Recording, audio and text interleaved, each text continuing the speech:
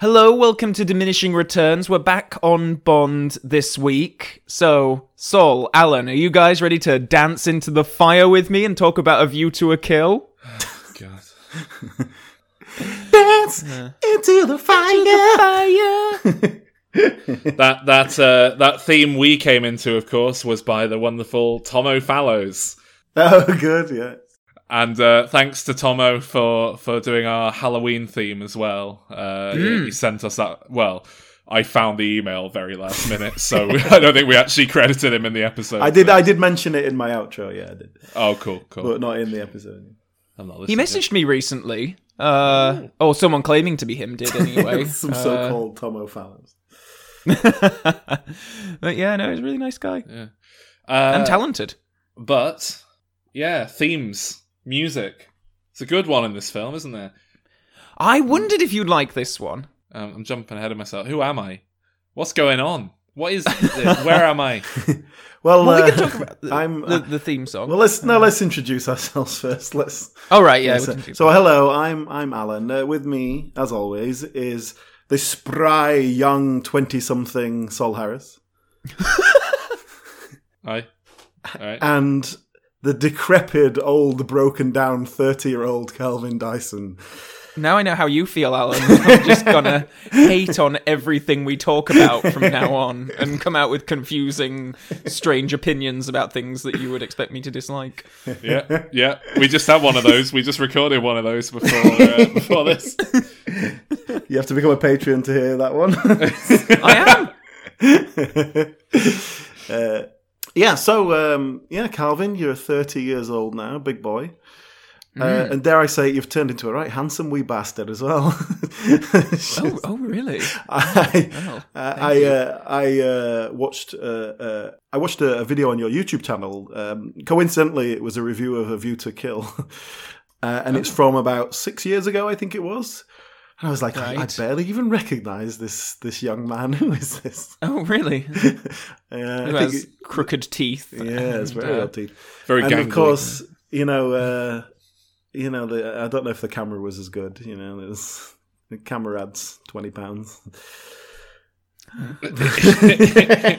Are you going anywhere with this? No, I'm just saying. Okay.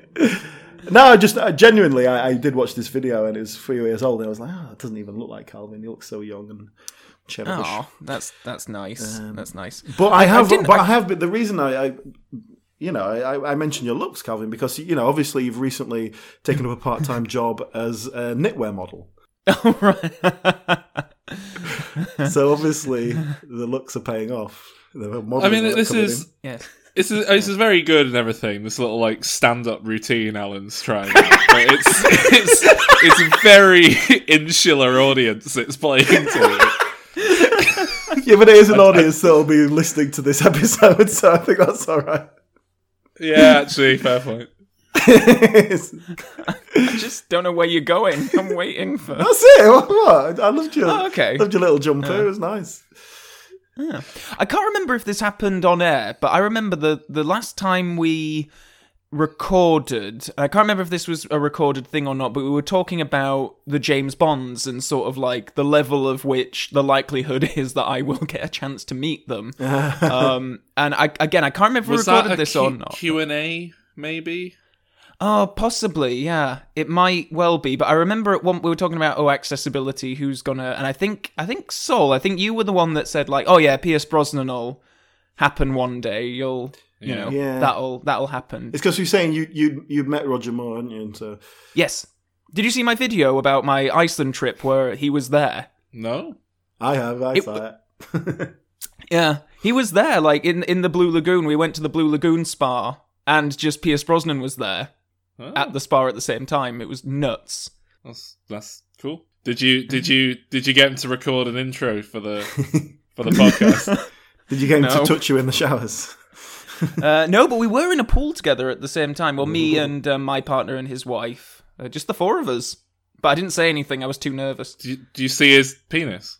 No. They were covered in mud. It's one of those spa things.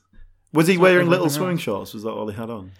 I don't know. I only saw him from the waist up. Was it like Halle Berry coming out of the water? It literally was. Yeah. It really was. It was quite something. I wanted to ask Calvin.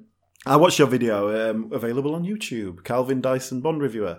I watched your video talking about your Pierce Brosnan adventure. And so you walked into the spa place and you see this sort of trampy looking beard man on the bar. And you were like, oh yeah, I think that's Pierce Brosnan. So there was a slow realization of like, oh my God, that actually is Pierce Brosnan. I just wanted to ask, was there at any point in that sort of period where you were thinking, has Arnis set this up as a 30th birthday surprise? And it's like, he's here to see me? It flashed across my mind momentarily. Until Arnis went, who the fuck's like, Pierce Brosnan? Yeah. Until that. Let's just go in the water. He could not care less, really. He was so uninterested in the whole thing. Was it just completely random? Or was it like, oh, this is we're going to this place that we know that Pierce Brosnan likes. I saw it on his Instagram. No, completely random. Like, and saw him twice as well, which was like the first time was just like when the receptionist was like showing us around the thing, and we just walked past the bar, and there was just this guy sat by himself, and I was like, looks an awful lot like Pierce Brosnan, and then I just kept looking back, and then we made eye contact. I was like, oh my God, it is Pierce Brosnan. But then he was, we were being shown through to the changing rooms then, so we went through to the changing rooms, and I was, to Arnis, just like, my partner, oh my God, I think that's Pierce Brosnan out there, and he just didn't really care. And then we went out, we got changed and went out, and then he was gone, so I was like, oh well, I'll never know, never mind. And then later on, we were just like swimming around in the pool, and then we turn, look up, and he's like right there. That was, yes, confirmed it. Wow, there you go. So did you actually meet him? No.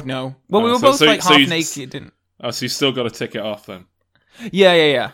We made eye contact, and he probably knew by making eye contact with me that I was some kind of crazed fan who was just like I'm sure he knew who you are. He was probably terrified. He was like, oh God, I've seen that kid online. Is he really followed me here? For fuck's sake! Yeah, he has his PA keep an eye on the real mental ones, just in case. I thought you took great self-control in not approaching him when he was on his private holiday. Well done. Yeah, very, very good of you. Because it would not have ended well. You would have just been really weird, and he would have been creeped out. You probably got thrown out of the place. It was best just to leave it be. Yeah. Did you try and like manufacture some situation where you would have to talk to him, like, oh, could you pass me that thing over there, please, or whatever? Like anything. Any reason to go? Can we do a test? Can we do like a role play? Like if you were going to approach him, Calvin, how would you? Wait, which one of us is going to be Pierce Brosnan? Okay, I'll be Pierce, and you can be his wife, Alan. Okay.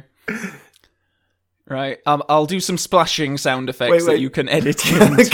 Calvin. Is Pierce Brosnan's wife? Has she got an accent? Just so I know.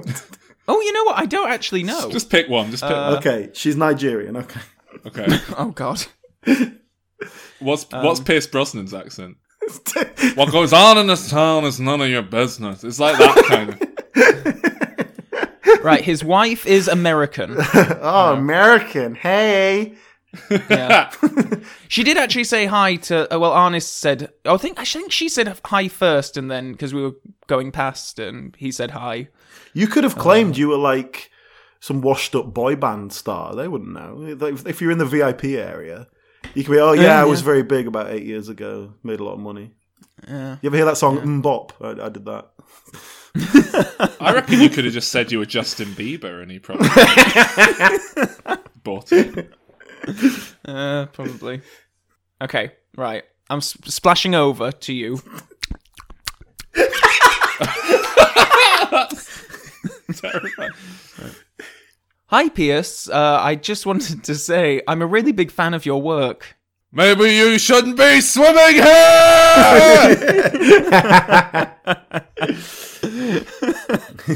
All right, I'm role-playing as the security guard. Well, you should say that. You can't talk to him. Get out of the pool. You're thrown out. Because there was there was a bit, just in answer to Alan's question about, like, if there could have been a situation where we could have manufactured, there was a moment when, after I'd sort of said to myself, like, okay, I'm not going to say anything, we're just going to go on with our day. They don't let you take phones in, but if you want to have photos, and obviously we wanted to have a photo of ourselves in there, you can ask one of the staff to come out with their phone, and then they take a picture and we transfer it to you. And as we were having photos, they start swimming by in the background, and in my head, I'm sort of like, is this going to be like one of those, like, you know, Bill Murray sort of situations where he's going to, like, see a camera and just be like, you know, photo bomb or something? But he didn't. And, and then the security guard came over to the lady taking the photos and was like, yeah, you really can't, get a photo. Do you know who that is? And she was like, oh, yeah, no, right. So we had to have photos around them swimming by in the background. But then I was nervous because I thought, oh God, does Pierce think that I have selected this spot to have a photo in the hope that he might swim by in the background? But we'll never know. What you should have gone with is something like, I just wanted to say, I'm an absolutely huge fan of My Father Die. Or what's some other obscure, like, I mean, that's his Ghost, son, isn't it? Ghostwriter, Ghost, what was it called? That was one that I was actually thinking about. you want Polanski film. You want the failed like vanity project that he produced. Has he done one? Has he ever written and directed Evelyn. anything? Yeah. Evelyn. I just want you to know, Pierce, I'm a huge fan of Evelyn. Loved it. Didn't get the respect it deserved. Yeah. Keep on trucking, son. But you approach him kind of like, make yourself look like a James Bond fan as much as possible. So he goes, oh, for God's sake. What, like swim over to him going, dun dun dun dun, dun, dun. Yeah. You have to try and be a bit more butch, Calvin. Swim over to him in a wetsuit, but then open it up and you're wearing a tuxedo underneath. And going, eh?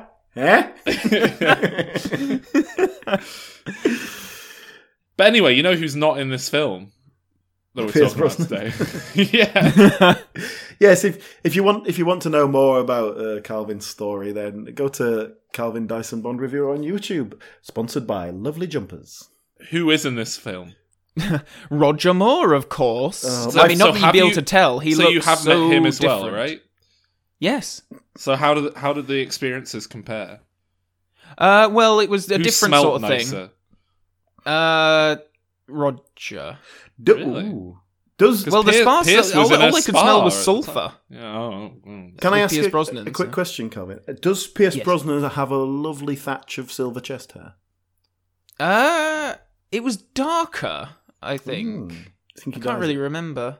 But it's sort of like, what's it called? Pepper something, Salt isn't and it? pepper. Salt and pepper. There we go. Yeah. Yeah, he's a very handsome, striking man. Ooh. Tall, He too. strike you only with an open hand. I wish. Okay, so stop talking about Pierce Brosnan. Have any of us ever met Christopher Walken? No. Grace Jones? Right, so... My first note, actually, Calvin, was surely this has to be the last Roger Moore one. Surely. Oh, no, he makes another two. Oh, my God. No, I'm kidding. This is the last one. Yeah, so he had some cosmetic surgery in between films, which is why he looks so alarming here.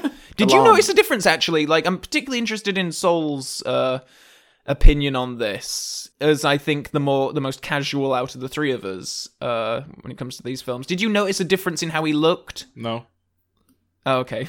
Well, he had a mole removed and his eyes tucked, I think. So he definitely had a facelift. And it did sort of the opposite thing though, and made him just look really old. Yeah. But only 2 years had passed from the previous one, and I think in Octopussy he was fairly all right. But here they seem to just be manufacturing the entire film around like him and his age, just like going up against this new young villain and Grace Jones and the Bond girls. Like Christopher Walken, the young villain. Back then he was. He was How about old was 48 he in 1985? Was he? I don't know. Well, hang on, that's 34 years ago. He must be. Oh Christ, yeah, must be in his 42. 70s now. Yeah. Yeah, he's 76 now, so he would have been... Exactly a spry young man, was he? Well, that's saying something then, if he looks young compared to Roger Moore. Yeah. I mean, do you want to know what my first note for this film is? Yes. Skiing opening. Haven't I already seen this one? And then second note, yes. Isn't this The Spy Who Loved Me? And recall. And I was genuinely, I'm not just being like funny. I genuinely thought, have I put the wrong film on? Yeah, no, they have another ice opening to this one, but it doesn't have a Union Jack parachute at the end. It just has that little iceberg submarine. Music? Yeah, the Beach Boys song over the skiing came on, and then I made the note: have I put Spy Hard on by mistake? It was such a terrible choice, because not only is it like, oh look, he's snowboarding. What's that like? Kind of like surfing, I suppose. What do we know about surfing? It was just like such a 80-year-old man trying to make a joke, kind of about the young people of 20 years ago. It was just, the Beach Boys are 20 years out of date by this point. The song doesn't flow into the scene nicely. It doesn't fit anything. It's such a terrible choice on all levels. Yep. Yeah. I'm not going to complain there. And again, it just does. It's this sort of confounding. You just got this obviously. Roger Moore is only 57 when he's filming this, but I think he looks much older. It's and then he's obviously being filmed on a back projection. He's obviously not there in the Arctic. Throughout the whole film, it really did not play well any time Roger Moore had to move. It didn't work because it was always back projection. When he's standing still and sitting down, that's fine. But as soon as he has to, even when he's running up the steps of the Eiffel Tower later on, and he just looks out of breath, in real life, he just looks like it was probably a bit much for him. Yeah. Anyway, and then he gets on that little iceberg submarine thing, and there's just some Miss World in there waiting for him, and it's just really, unpleasant. Just classic Bond, though. I mean, my note was does he have to be condescending to every woman he meets? Just the way he talked to her. She's a getaway driver at the very least. She's obviously on the job, so to speak. So treat her with a bit of fucking respect. Didn't he say something he said something like it's 3 days to 5. wherever it is they're going. He said 5. I made a note about it. I can imagine spending 5 days with fucking James Bond in a little thing like that. Even if you enjoyed shagging him, it'd still get on your nerves pretty quickly, wouldn't it? Yeah. But yeah, I mean, the opening is... rubbish. Unremarkable. Oh no! Well, I was going to just talk about the plot, but yeah, he has to find the body of another 00 agent to recover a microchip, which is going to be analysed by his colleagues back in London. But yeah, we're all agreed that this is a very poor start to the film, a very cheap-looking action sequence. But then we get to the opening credits sequence, and it's great. Fucking loved it. The song. Well, all of it. It was I don't like the song. I have to say. It's a great song. It's a fantastic song. This is a song I like just in general. This is a song I just listen to quite regularly. Anyway, it's such a crap 80s song. It's not even a it's good a fucking great Duran 80s Duran song. Yes, it is. Duran Duran are fucking great. This is one of the good songs. Alan's wrong. And and this opening sequence was it was just classic Bond. This is what I want from a James Bond opening sequence. And I sat there and watched the opening credits, and then it finished, and I realised I just sat and watched an entire 3.5 minute song from start to finish, and I hadn't even got bored, hadn't even noticed it. So that was good. Oversea, could it be the whole of opening wide? A sacred wine, a mystery gaping inside. The weekends why until we dance into the fire. That fatal kiss is all we need. We should add, actually, this is the first time I've watched a James Bond film on this podcast that I haven't seen before. This is the first time I've gone into one with, like, interesting. as a virgin. Just on Duran Duran, do you know how they got to do this song in the first place? Like, how it sort of started? They had No. the same cocaine dealer as Cubby Broccoli, and they met. Hey! Oh! That's slander or libel. I forget which way round. Is Cubby Broccoli was Cubby Broccoli alive at this point? When did he die? Yes, no, he's still producing at this point. Yeah, When did he die?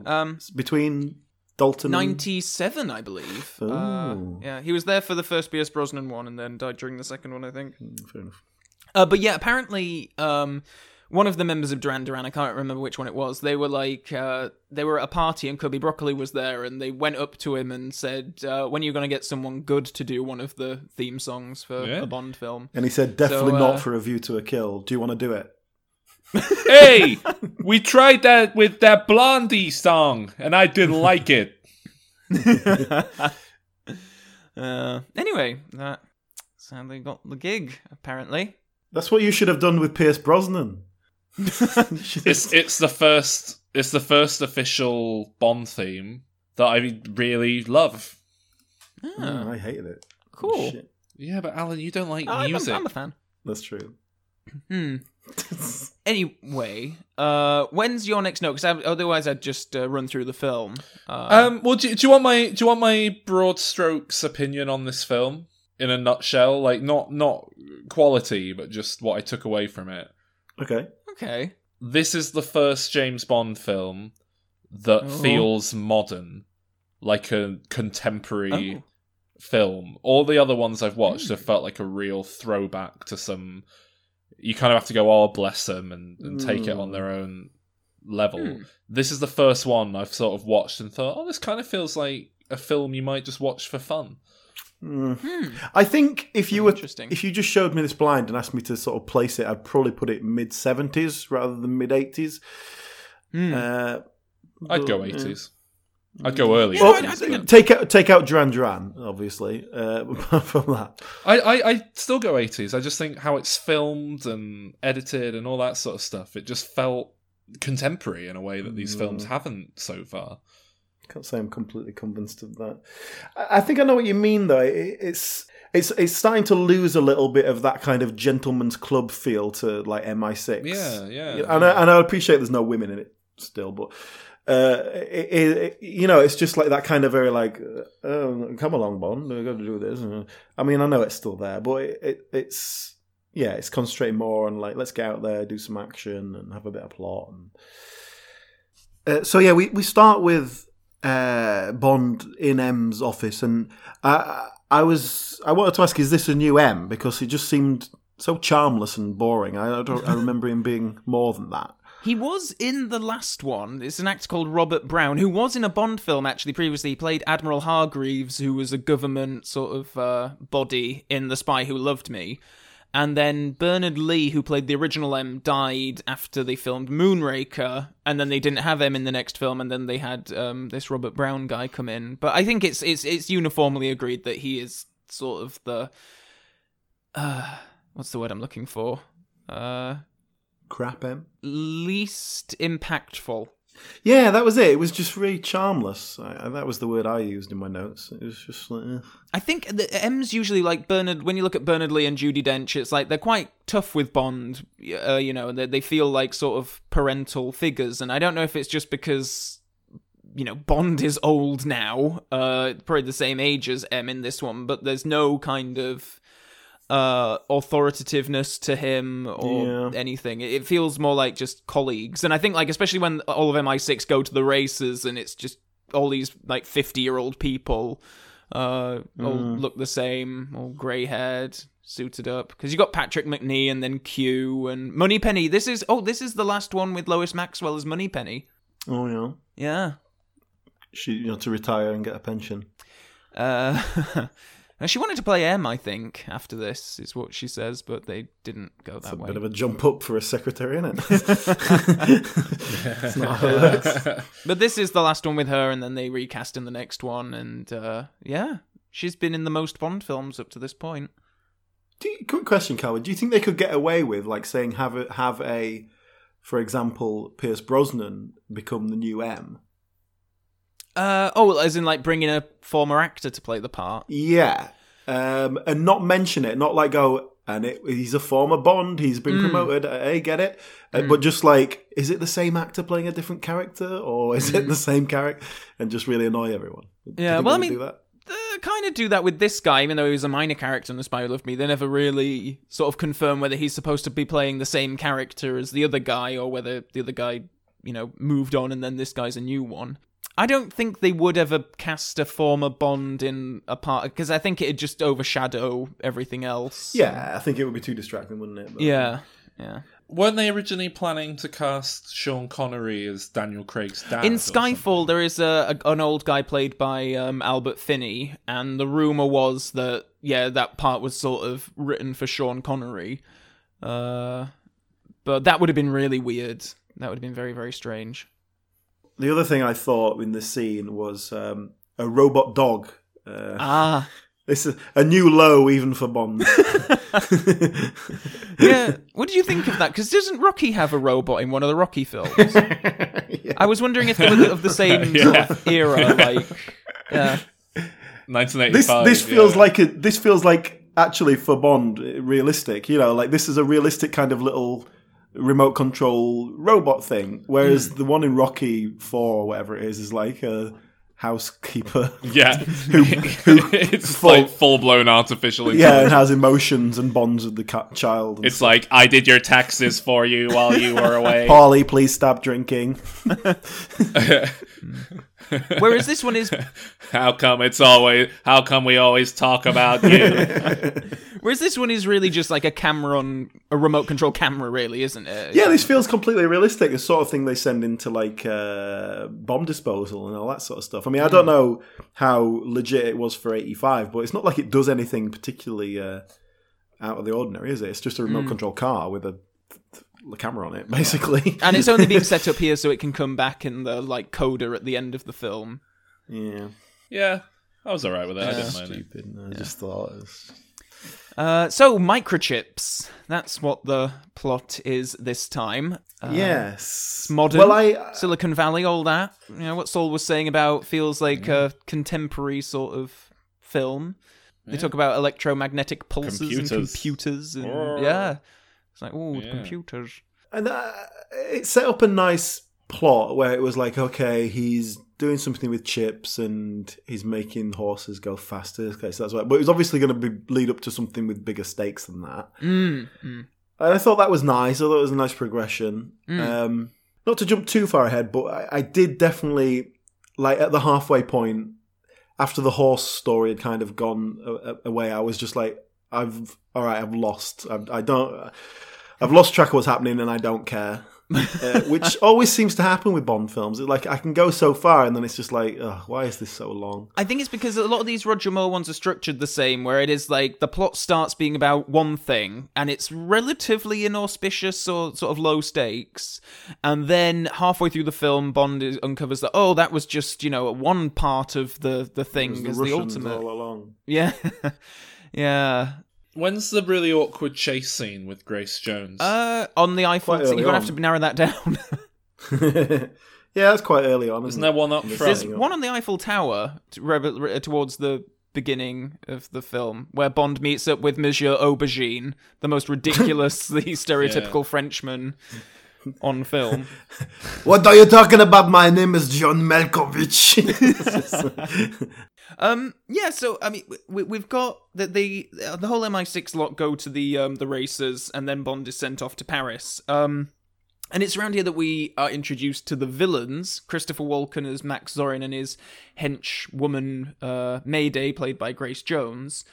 Even though Christopher Walken is 42. I still think these guys come across as like young, hip characters compared to sort of what we've had previously. Yeah, I suppose. Well, so. can I ask what the deal is with Christopher Walken being in this film? Well, because my understanding with James Bond films is they seem to cast relatively unknown actors in all the roles and discover people. They don't seem to cast established actors. Yeah. I don't think I've ever seen an established actor in a James Bond film before. Oh yeah, because normally they do like you say, they go to sort of like unknowns, or they go to sort of like foreign films, and they'll cast someone who is like a lot of the villains, like the guy that played Drax in Moonraker. He's like an established French actor. He's been in many French films, and that's normally sort of what they do.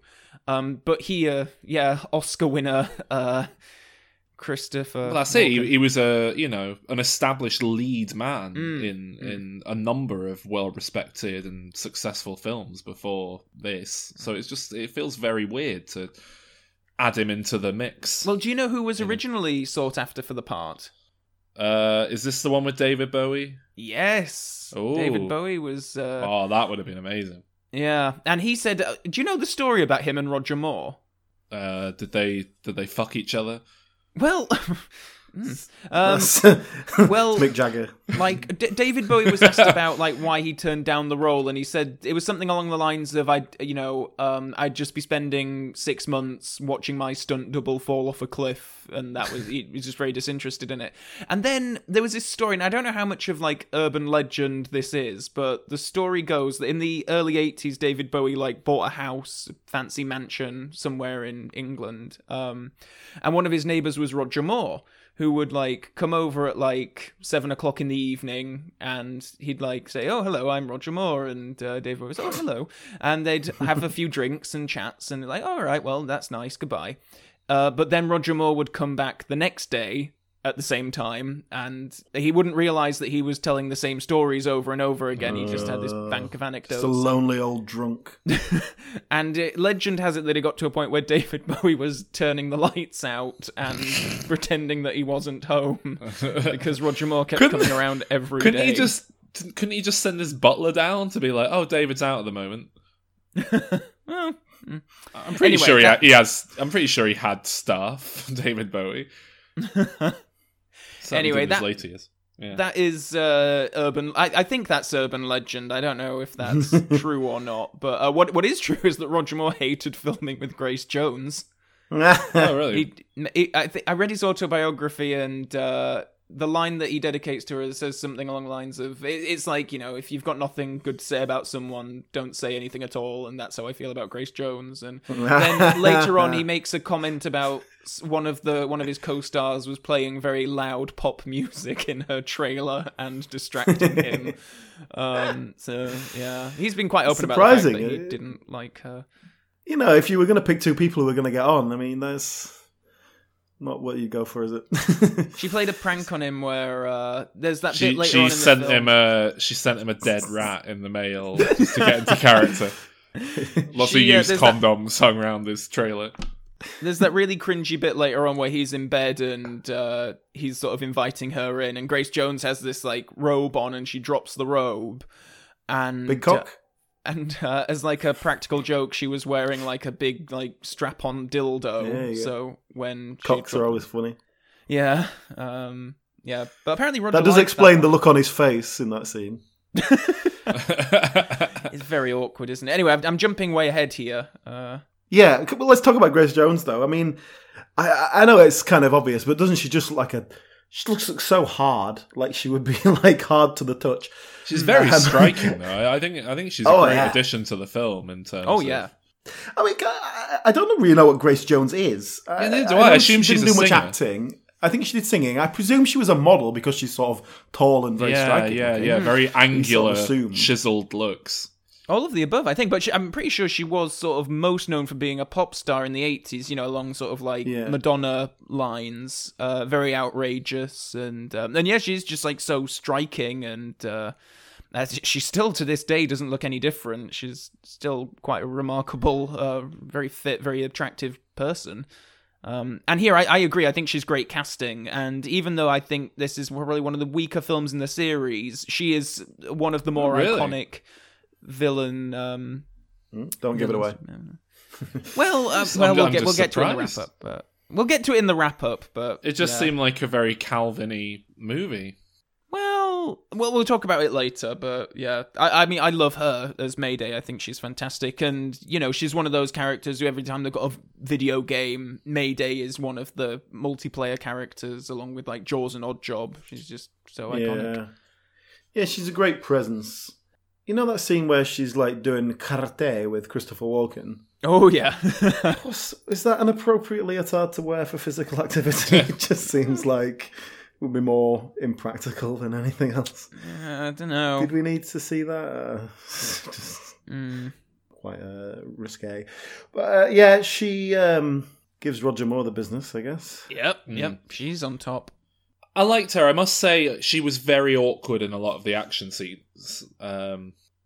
The note I made about when she first appeared on the Eiffel Tower is that was such an awkward chase. I don't know. Oh. I've got a dog with me. I've got a dog with me, and he likes to wheeze sometimes. What the fuck is that? Why have you got a dog with you? Why is it making a noise that's not a dog noise? It sounds like a duck. Because he's a fucking pedigree, and they don't work right, do they? Oh no! They... What have you done to it? Nothing. It just does that sometimes. Necked it. It just went silent. Yeah. Just snapped its neck. Nice and quick. Nobody suffered. Right. Oh yeah, you were talking about the Eiffel Tower, the awkwardness of the action. Yeah. I have to say as well, I know it happens a lot in this franchise. I can't stand it. I fucking hate this obsession James Bond as a franchise has with characters just spontaneously generating parachutes they weren't wearing 10 seconds ago. What's that about? Why don't they...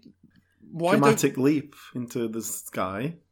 Otherwise, you they don't have weren't that... just killing themselves. You don't have that moment of surprise then. Yeah, when it's like, oh. If we saw Grace Jones running away from the Butterfly concert, whatever that was, with a parachute on her back, we'd know what she was going to do. That's classic French. But the surprise isn't, oh, she was wearing a parachute. The surprise is, oh, she wasn't wearing that parachute 5 seconds ago. Why do Bond villains go to such extreme measures to kill people in like bizarre ways, like poison butterfly net, whatever it is, fishing line, fake butterfly?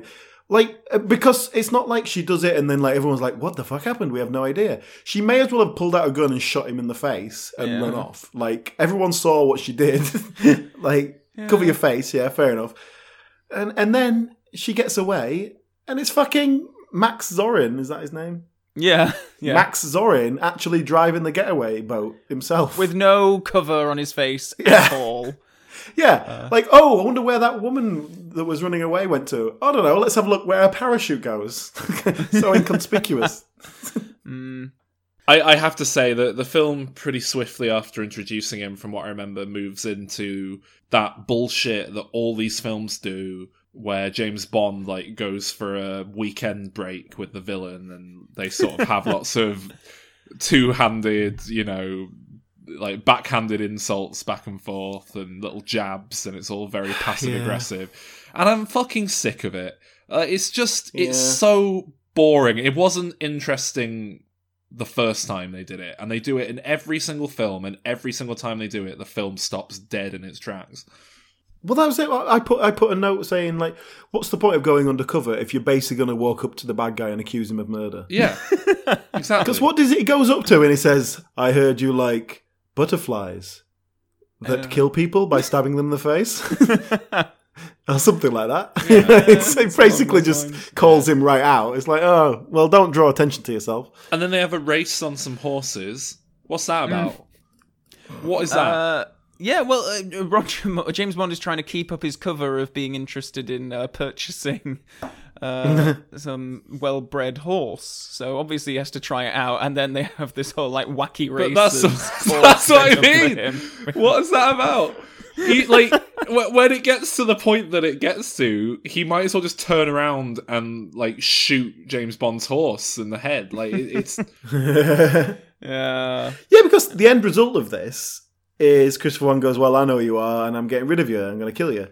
So why don't you just kill him? Why don't you just because it's not like, oh, we need to kill him in a way that makes it look an accident. Because they don't even bother putting him in the front seat of the car when they push it into the lake. It's like, at least make it look like they drove in. But this is just a trope. I mean, I think there's only like one Bond villain to ever call out, and it was Drax in Moonraker, where he says something along the lines of, "You thwart every attempt I make to give you an amusing death," or something like that. Yeah, that was They all like do that. it. It's something with all of them. Because it wouldn't be as interesting if he just tried to shoot him.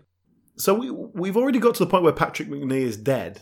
I love him and Roger Moore together in this film, by the way. I just think that they've got they great do have a chemistry. nice bit of chemistry. Yeah, I and- like that, actually. I did like them, yeah. because they are playing kind of man and servant. I did have a question, though. Is Patrick Macnee's character... He says at the beginning, it's like, oh, in all my years of horse training, I've never seen... He's a horse trainer, right? And so yeah. they brought him along as an expert horse trainer. So why is he, like, in charge of going undercover as a spy? Why is he a spy or is he a horse trainer? He's also a government agent. So, yeah. Who better So he just to... does horse training on the side? What?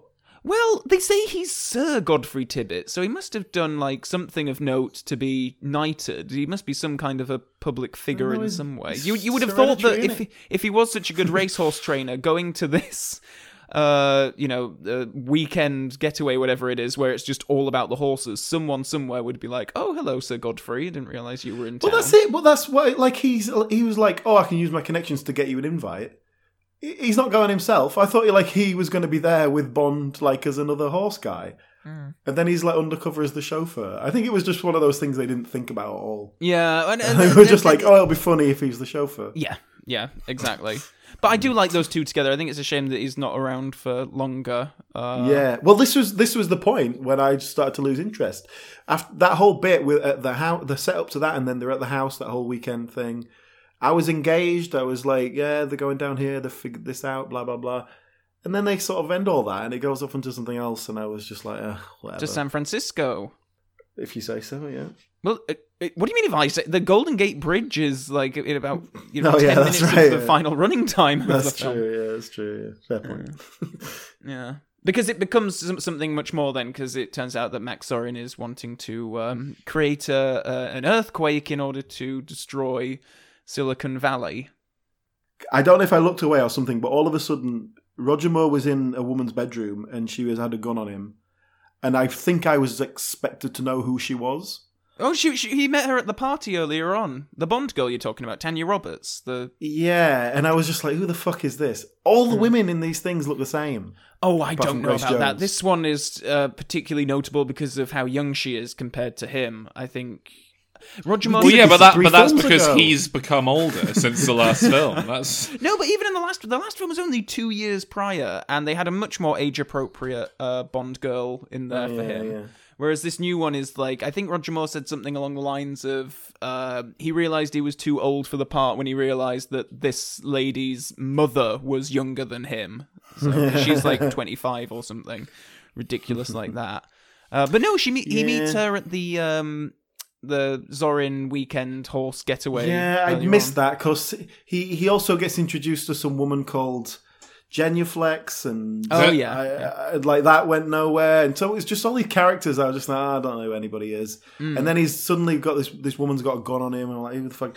And then she's called Stacey Sutton. I was like, well, that's not a euphemism for anything unless I'm missing something. So she's obviously not a Bond girl. Sutton, What's- Mutton? Don't know.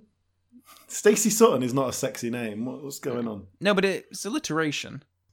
Is that enough? I don't know, really. Maybe not. They're not. No, they didn't really try. I mean, they spent all their efforts on Jenny Flex, I think.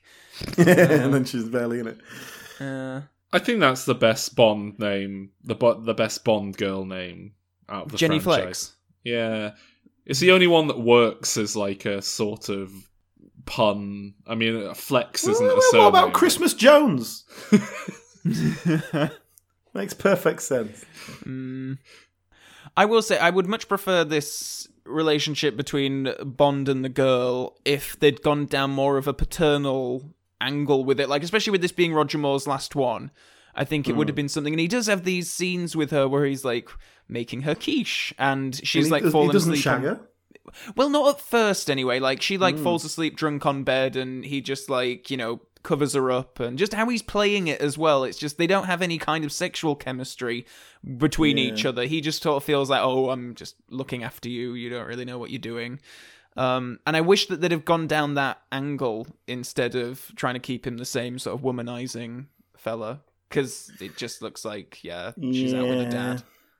Just a quick side thing that I've just looked up, and it's not relevant. I just looked up Alison Doody, who played Jenny Flex. Oh, yes. To see if she'd done anything else. And she's in Taffin. Yeah. She's the one who shouldn't be living there. Maybe you shouldn't be living here. Oh, wow. Yeah, that's her. And she's also the Nazi in Indiana Jones and the Last Crusade, Elsa. Yeah. Oh. Well, there you go. Anyway, there you go. Quite a career. So, I did say, of course Bond would make a quiche. The crappiest food. Yeah, what's all that about? Yeah. It's just so weird. Like, why isn't he making her a martini or something? Like, what's happened to? He's got old. That's what's happened to him. It's like Bond. We've got to a point where Bond is just like, shall we stay and have a quiche? Well, time to move on. In the books, give me a young man.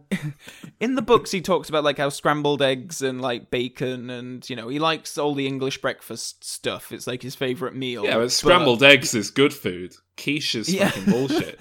Yeah, I mean, I must say, I don't think he's ever cooked a quiche that I can read in the books. How long does it take to prepare and cook a quiche from scratch? Because I suspect it's a good sort of hour and a half. Probably. So they were just chatting in that time. And they have I can't remember how many bottles of wine they have on the table, like at the end of their night. It's either 2 or 3, but either way, both of them have had like a whole bottle of red wine. They'd be feeling so like bloated. Bond wouldn't even touch the sides. She's drunk, that's why she falls asleep. She'd have the shits the next day. She's got the quiche splatters. Doesn't egg do the opposite? Oh no, I meant more about the wine. Oh, but yeah, that's why you need all the wine with the egg, so it balances each other out. Yeah, that's true. Yeah. And then we have really awkward fight. Have you noticed that like pretty much all the fight scenes that Roger Moore is in with like the heavies, the villains, maybe that's why unnamed henchmen. Maybe that's why the chase is so awkward at the start. Maybe it's Roger Moore. Oh, it is. That's what we were saying.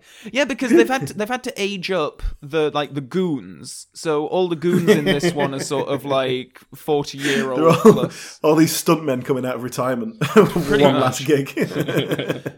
and that's why the fight scenes just have like no energy. It's clearly not Roger Moore for most of them. Like from the waist up, it's probably him. But if you have to see him like run around or do anything, it's probably not him. It's just really. It's just really weird. I find it a really interesting, strange film because on the one hand, it just feels this bloated, old, sluggish elements, but then it's also got people like Grace Jones and Tanya Roberts and Christopher Walken and this plot about computers and microchips and stuff and all this young stuff, and it's a really weird hodgepodge. My next note baffles me because it's probably been a week or so since I watched this film. The bubbles tickle my Tchaikovsky. Is that an exact quote? Yes. Yeah. Okay. Who says that? And in what context? It's the Soviet lady, the KGB agent, who Bond goes to the bathhouse he goes with. and shags someone for no obvious reason. Yeah, no, she just sort of pops up because she's trying to. I'll tell you what happened. Tape. Yeah, she gets a tape and she runs off. She shags him, finds the tape, runs off. And then it ends up not being the right tape. I didn't know what tape it was. I didn't know why she was getting it. I didn't know what evidence was supposed to be on it. I don't know if they did anything about it afterwards. I had no idea what was going on with that at all, except she was KGB. Yes. And that's probably bad. Yes. And General Gogol makes a reappearance, if you remember him. The Soviet head guy. No. Nope. Okay, well, moving on. Now, the next bit I know, they go up to see her boss, because she works for the council or something, and they're getting planning permission. Yes. And they go to see her boss, and Christopher Walken's there, and then he shoots the boss and sets them on fire. Yeah. Is that basically what happened? Yes. So then they come out, and the police, quite sensibly want to question them. And they can't imagine why. I love how Bond has so many aliases in this one. He's James St. John Smythe in St. John Smith. yeah, in the Weekend Getaway, and then he goes by the name of James Stock, I think, and poses as a journalist. And then he's No, it's because he works for the Financial Times. You see, that's it. so yeah. Stocks. It's called James Stock. Oh, that never occurred to me. Yeah, good point. He's always James though, because he's not quite clever enough to remember his first name as well. But then it's like, no wonder the police want to interview you, because Stacey's like, he's James Stock of the Financial Times, and then he's like, oh no, actually I'm James Bond, and the police were quite reasonably confused. Hang on, if he had been James Stock of the Financial Times, is that a good enough thing where they go, oh, fair enough, you can go free, sir. You're not worried about these dead bodies and this fire. I don't like this bumbling sheriff as much as Sheriff Pepper from a few films ago. Not racist enough for you, is he? I mean, no, he isn't. He's not very funny, but he does do a good later on when his car's getting squished. He does a proper full on like, oh, you. Does he throw his hat on the floor and then stamp on it? He's not far off. He does do a proper like grits his teeth like. Oh. Yeah, that whole chase on the fire engine as well is. It feels like this is supposed to be like the big that. dynamic. Oh, really? It feels like it's Just supposed to be a big dynamic conceptually. action sequence. Yeah. Yeah. Conceptually great, practically crap, because it just felt so tired. Yeah. It's just. It felt like it was just going through the motions. And then they have a raise the bridge moment, and they're going to have to do a jump over the I bridge. did and like it that. kind of passes by without even noticing. That was like the It's Blues like- Brothers. Well, the bit, it feels like we should have a big fire truck jumping over the bridge thing, and obviously it was either just not possible or not. Yeah, they couldn't get it to spin. So they just they just get to the bridge before it opens. It's like, oh, okay. And then the police crash to give us a bit of Yeah, it just felt so tired and slow. Even the gags aren't especially. I mean, he's like swinging around on the ladder on the back of the thing, which I think is all well and good. But then he's like knocking like hats off people in convertibles, and they like rip off like a mobile home or something that some people are having sex in, and it's just the back of his truck. He's shagging some prostitute. Yeah. And in all this, Stacey is just like the most ineffectual. Like, I know that she's like a geologist, isn't she? I think that's what her job title is. Oh yes, that's right. She was a geologist. That's what it was. Yeah. Which I liked, because that was like, oh, she's got like a real job. She's not just like, well, my dad was rich, so I'm just hanging around these rich people. Yeah. I mean, she was like, my dad's rich, so he paid for me to become a geologist. Do we buy her though? Like, is this part? Like, people always pick on Denise Richards for not being the most convincing nuclear physicist, but I'm not sure that Tanya Roberts delivers these lines about geology very convincingly. I suppose. It's the key geological lock and all that stuff. It sounds like she's just reading a cue card. Yeah. I thought it was perfectly adequate James Bond acting. I mean, to be honest, like in a Bond film, the fact that she speaks English is a plus. Exactly. Really low bar. Oh, but all of her screeching is so annoying, especially in that burning elevator shaft where she seems to genuinely think that James isn't coming back for her. Yeah, he's just fucked off. I'd believe that of James Bond, though. It's like, sorry, darling, the mission is more important. Yeah. Just like I've shagged her and like ditch her in a fire. Like it would have been good if he'd gone up on top of the lift and he'd come back with a quiche. Don't know why I'm laughing at myself. Not funny at all.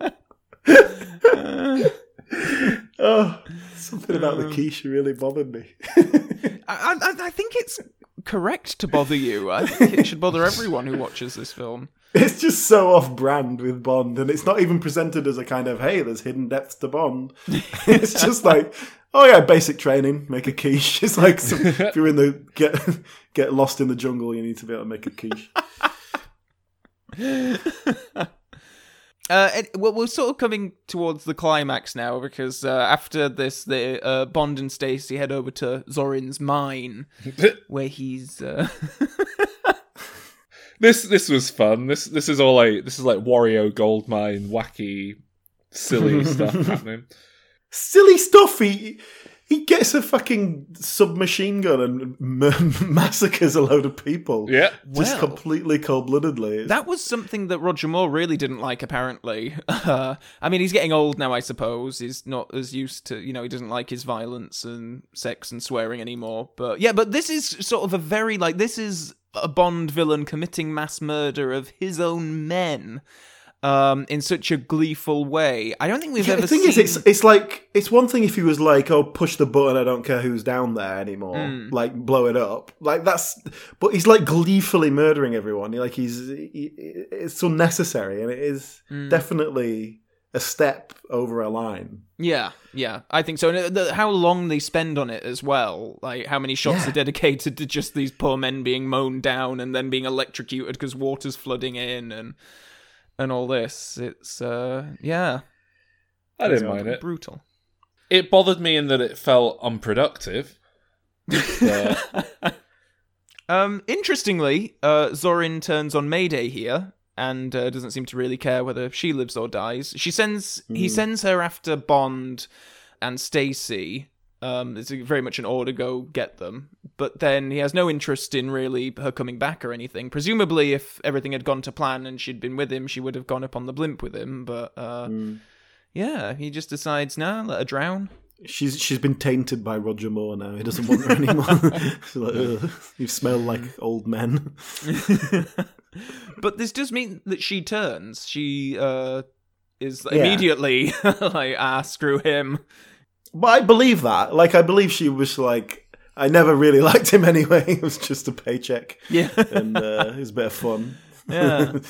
I quite enjoy all this stuff in the mine. I think it's actually genuinely quite engaging action stuff. Oh yeah, I like all this. So then there's a bit where there's a bomb on a little skateboard thing. Yeah. And there's a brake on it, but it's broken. So she has to hold the brake manually so that they can actually get the bomb out of the cave on time before it goes off. Why didn't she just take her top off and tie it around the handle or something? She's pretty comfortable getting her clothes off. There was no time. Yeah, there was. No, there wasn't.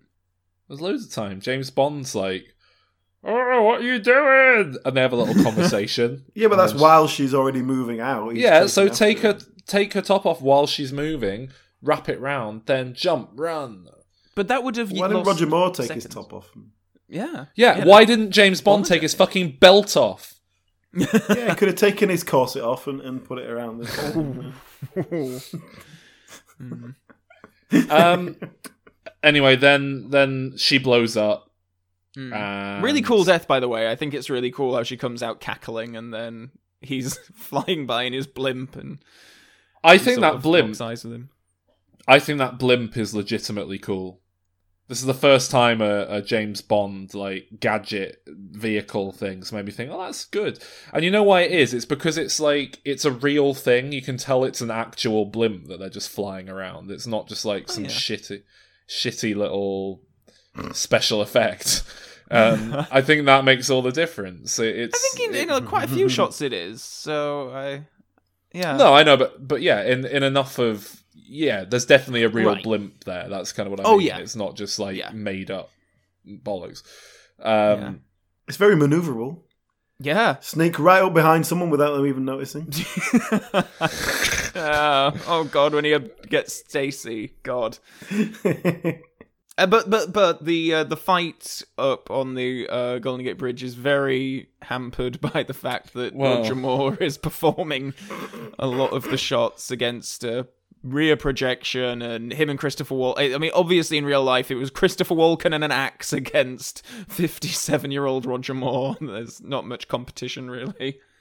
I mean, look, I quite enjoyed all this sequence, but I have to say what really annoyed me was that Christopher Walken was insistent that he wasn't going to use the sharp bit on the axe. He was going to whack James Bond with the blunt side. Yeah. Why was that? He could have killed Bond easily, but he just decided, no, I'm just going to smack him with it a bit. Nuts. Don't want to get blood on me. And then anyway, he hubris. He falls to his death. Now, what is this film's obsession? Did they buy like a new dummy on the James Bond budget? And they were like, well, look, we've got to get our use out of it. Full of straw. Should we give this dummy like realistic weight and joints? Just it worked for Monty Python, so it's fine. It's like all the old Sean Connery toupees stuffed it with. Yeah, it's not very convincing. I think it's even worse earlier on when Zorin is kicking out one of his non-financers from his airship, and you can just see the limbs are just flapping around in the breeze. It's really bad. There's a lot of nice shots up on this bridge. I think there's enough actual footage of the bridge to make it quite an exciting scene, even though a lot of it's, like you say, ropey back projection. Yeah. I mean, they did get, like, a couple of stuntmen up there to tussle around a bit, and that all looks quite good, I think. And then that's it, isn't it? He kills him. The end. Yeah? And Stacey Sutton's there, not being any help at all. No. She's still wearing her heels at this point. And then Q is like a full-on pervert in this one. Like he's like, am I forgetting something? But I don't remember Q like being upset that he doesn't get to watch James Bond fuck someone before. I'm pretty sure in the past he's kind of been like, oh God, he's at it again. Oh, that's 007. I'll go and have a cup of tea. Whereas in this one, he's like, oh, pants, socks. Tights. Well, it's all changed after that time when those women in a hot air balloon attacked him and took him as their sex slave. And he slowly finds his way to the shower, and then he just sits there like, oh. And then James Bond's like, oh, fuck off. And then he actively goes like, he does an annoyed look like, oh, I was watching that.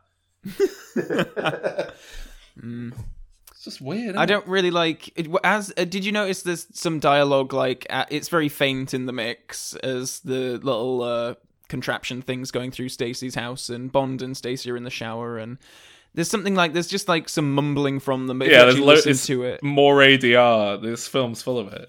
They added loads of lines, so there's her going like, "Would you like some of that quiche from before? I put it in the fridge."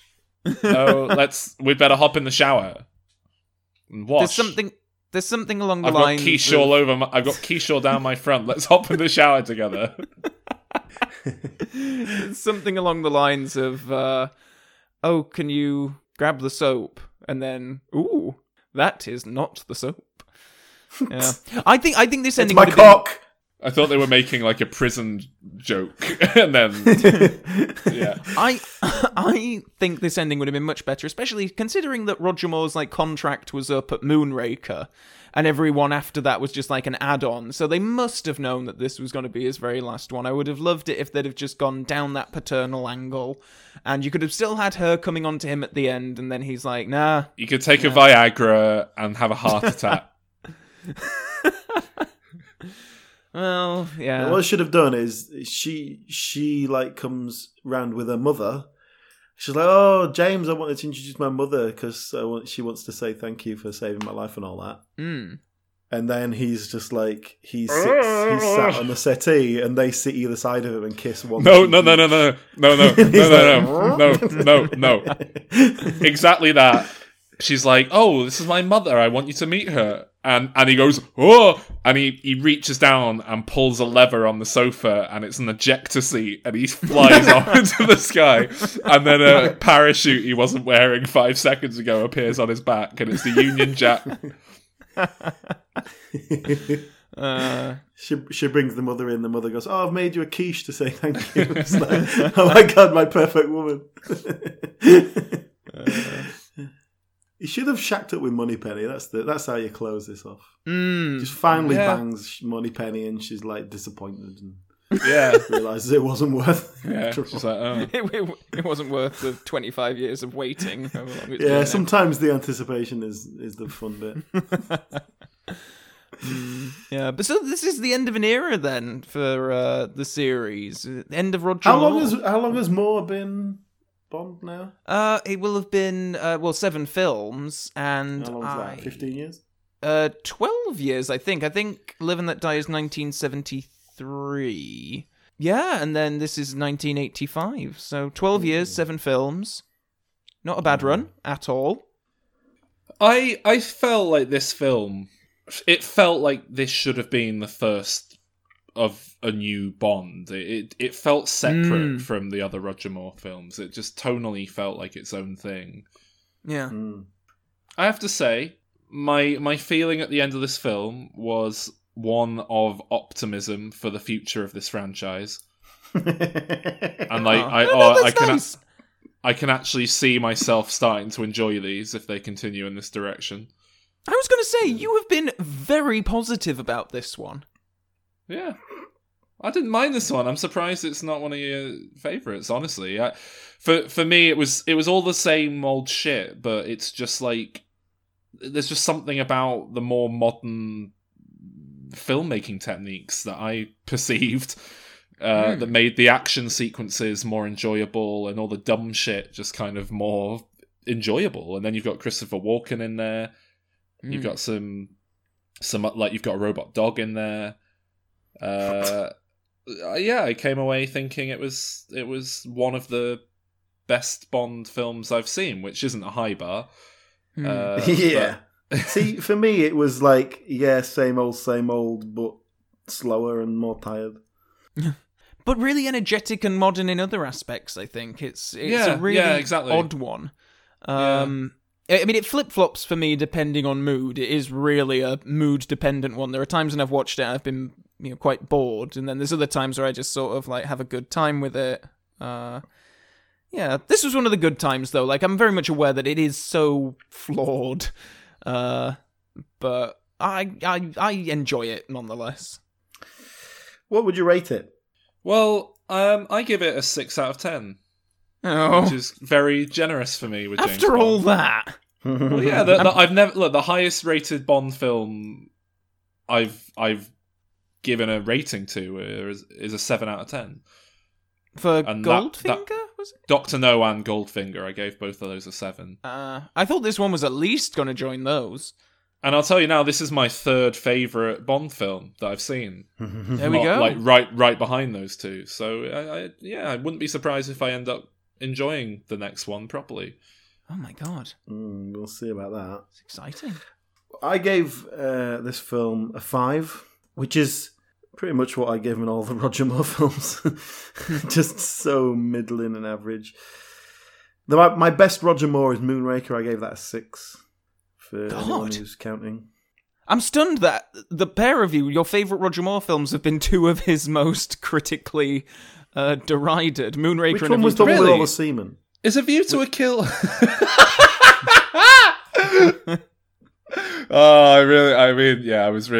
I did miss the presence of just like a big load of salty semen in this film. Because I think there's one or two, you can see a few semen just dotted around, like off in the distance when they're up on the bridge. But anyway, Calvin. Well, it's only a 7 from me. I always find it very difficult because I don't like rating Bond films necessarily. Because I've seen them so many times, I don't even need to watch them. I just sort of know them. But each time I do watch them, they sort of go up and down the rankings a little bit. I feel like if I were to look at all of the ratings that I've given of that film series throughout this podcast, it might not necessarily gel up with like how I would rank them necessarily. yeah. But I think for this one, it's probably a 7. It's never been an absolute favourite, but I think there's a lot of fun in it. It's a really weird film, but I like it all the more for that. I think that's part of what did it for me. It just felt a bit more playful and willing to throw shit at the wall and see what sticks. Yeah, and it's remarkable because it's the same creative team, like, largely. Like, this is the 3rd out of 5 films with the same director, like, a lot of the same crew, and so it's bizarre how they can feel so different to each other. So you say this is one of the least well-regarded Oof, Roger yes. Moore films. Really? I just assumed it was one of the better ones, like one of the more popular ones. I think it might even be the lowest rated out of the whole series on like IMDb or Rotten Tomatoes or something like that. Really? I'm looking quickly. Moonraker has a slightly lower. Okay. Yeah. That doesn't surprise me. I knew it was going to be one of those two. 6.4 out of 10 isn't... Yeah, it's not a bad rating. It's not a great rating, but... Well, compare it to the other Roger Moore films. Octopussy is 6.6, Fiora is only 6.8, Man with the Golden Gun 6.8, Spy Who Loved Me 7.1. Not a lot in it. Die Another Day 6.1 is the worst one. Okay, there we go. So yeah, Moonraker's the second lowest, Wow. View to a Kill is the third lowest, according to this. You James Bond fanboys are worse than those fucking DC maniacs. You won't let Die Another Day fall below a 6. That's insane. But just before we finish this, I am curious to know, now that we are done with Roger Moore and Sean Connery, bar Never Say Never Again, but whatever, out of the two of them, who do you like the most? As a person, As James neither of them Bond. making a very good argument. If I were to watch a film that wasn't James Bond and see the cast pop up at the start, I would be more excited if it said Sean Connery. I'd be like, oh, cool. Whereas if it I'd said be Roger confused Moore, if I'd it be said like, Roger Moore. yeah, I'd I be didn't interested. realise he'd ever done anything else. Yeah. This isn't a Bond film. Having said that, if I were like in charge of, let's say we've got some amazing future technology and we can just do all the actors digitally, because I mean, that's where we are now. Go and watch the start of the new Terminator film. It is astonishing what they're doing with de-aging and shit now. So say I was making a James Bond film and I had a choice between Sean Connery's estate and Roger Moore's estate are both signed off on. I know Sean Connery's still alive, but I mean, this is going to be at least a year from now. So their estates are signed off on their likenesses, so I've got a choice. I think I'd go digitally recreated Roger Moore. So I think that means that's more what I think of when I think of James Bond. Does that make sense? Yeah, he's more of the definitive James Bond in my head. That's cool. I kind of suspected it would be that way. Yeah. Not for me. Oh, really? No. I obviously like Sean Connery's I'm films going more, Lazenby. though, because I like Dr. No and Goldfinger the most, so... Yeah. Yeah, Sean Connery is more Bond to me, I think. I definitely would prefer to see that Bond in a proper film, like a good film. Whereas I think you can't get Roger Moore's Bond in a good film because Roger Moore would be in it. Honestly, I think when all is said and done, and I might be very wrong here, but I think I'm going to come away feeling like Pierce Brosnan is the definitive what I think of as James Bond. Hooray. But I don't know. It might end up being Timothy Dalton, so who knows? Yeah, I think you're going to like the next couple. Yeah, I don't know what to expect from Timothy Dalton. I really don't.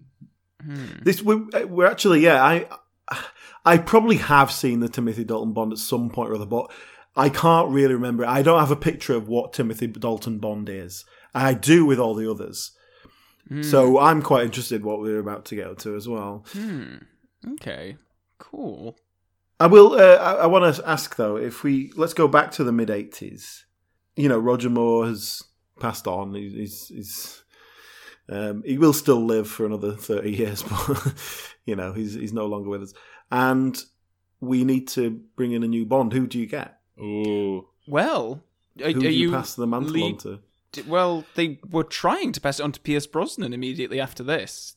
Do you know Oh, that? really? I didn't know Yeah. that, no. He was announced and everything, but then he had It like... was Remington Steele, wasn't it? That was it, yeah. Yeah. He had like there was an option in his contract if they renewed it for another season. He obviously had to play it, and then they left it until the very last day. It was all but cancelled. But my understanding is the press came out. Pierce Brosnan's going to be the new Bond, and they went, "Oh, that's a bit of people are now going to tune in and watch the new Bond on Remington Steele. We better give it another season." Yeah. So, yeah. And then Cubby Broccoli came out after they did that and said Remington Steele will not be James Bond, and that was it. And then the producers of Remington Steele mysteriously died. and a horse head was left. In the But yeah, there's some interesting. Sam Neill was screen tested for the part. Oh, he would have been great. He would have been I great. can see that. Yeah. I can see that. James Brolin was screen tested in for too Octopussy, American. Uh, actually. 1985. Who would I have gone with? So we want someone born in 1950 to 1945, 1950. Yeah. Sylvester Stallone. Ooh. No. Yeah. Yeah. Imagine him in a tux. Him being all suave and sophisticated. Yeah, let's do it. Sorry, sir. This man. Yeah, man. Security. Colin Firth. He wouldn't have been. He would have been too young back then. Well, How old is he? look these people up. Colin Firth was born in 1960, so yeah, he would only have been 25. You can't do that. Oh. You know what? Yeah. What Steve about Guttenberg. Alan Rickman? No. Completely right age, but he was completely not established as a film actor at the time. Exactly. But yeah, he's about the right age. That's isn't the kind of actor you want to grab off the yeah, stage. you get a young, a thriving theatre actor. Yeah, He's not attractive enough. If you're going dark and gritty, which is what my understanding is the Timothy Dalton era Bond was, I feel like Alan Rickman would have fit that. But he's not handsome. He was quite a handsome man in 1985, wasn't he? His young, was he not? I don't think so. I'd be more inclined. Jeremy Irons, I think, would have been a good, like, proper Fleming kind of. Oh, you're right. Jeremy Irons would have been perfect. Yeah. That's spot on. Or Anthony Head. Ooh. that's like your budget Jeremy Irons. He absolutely must have been on a list and screen tested, and then they just went, nah. He's about the right level as well, because they don't like to go coffee for. advert. Because they don't like to go for someone too, well known or Yeah. anything. But Yeah. I like this game. I don't think we're going to top Jeremy Irons, honestly. I think that's pretty spot on. Rowan Atkinson. Oh, he wouldn't make any sense in a Bond movie. you do know that he's in one, don't you?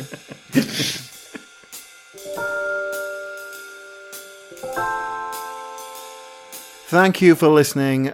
We hope you enjoyed the show. And if you did, why not pop over to iTunes and give us a nice rating?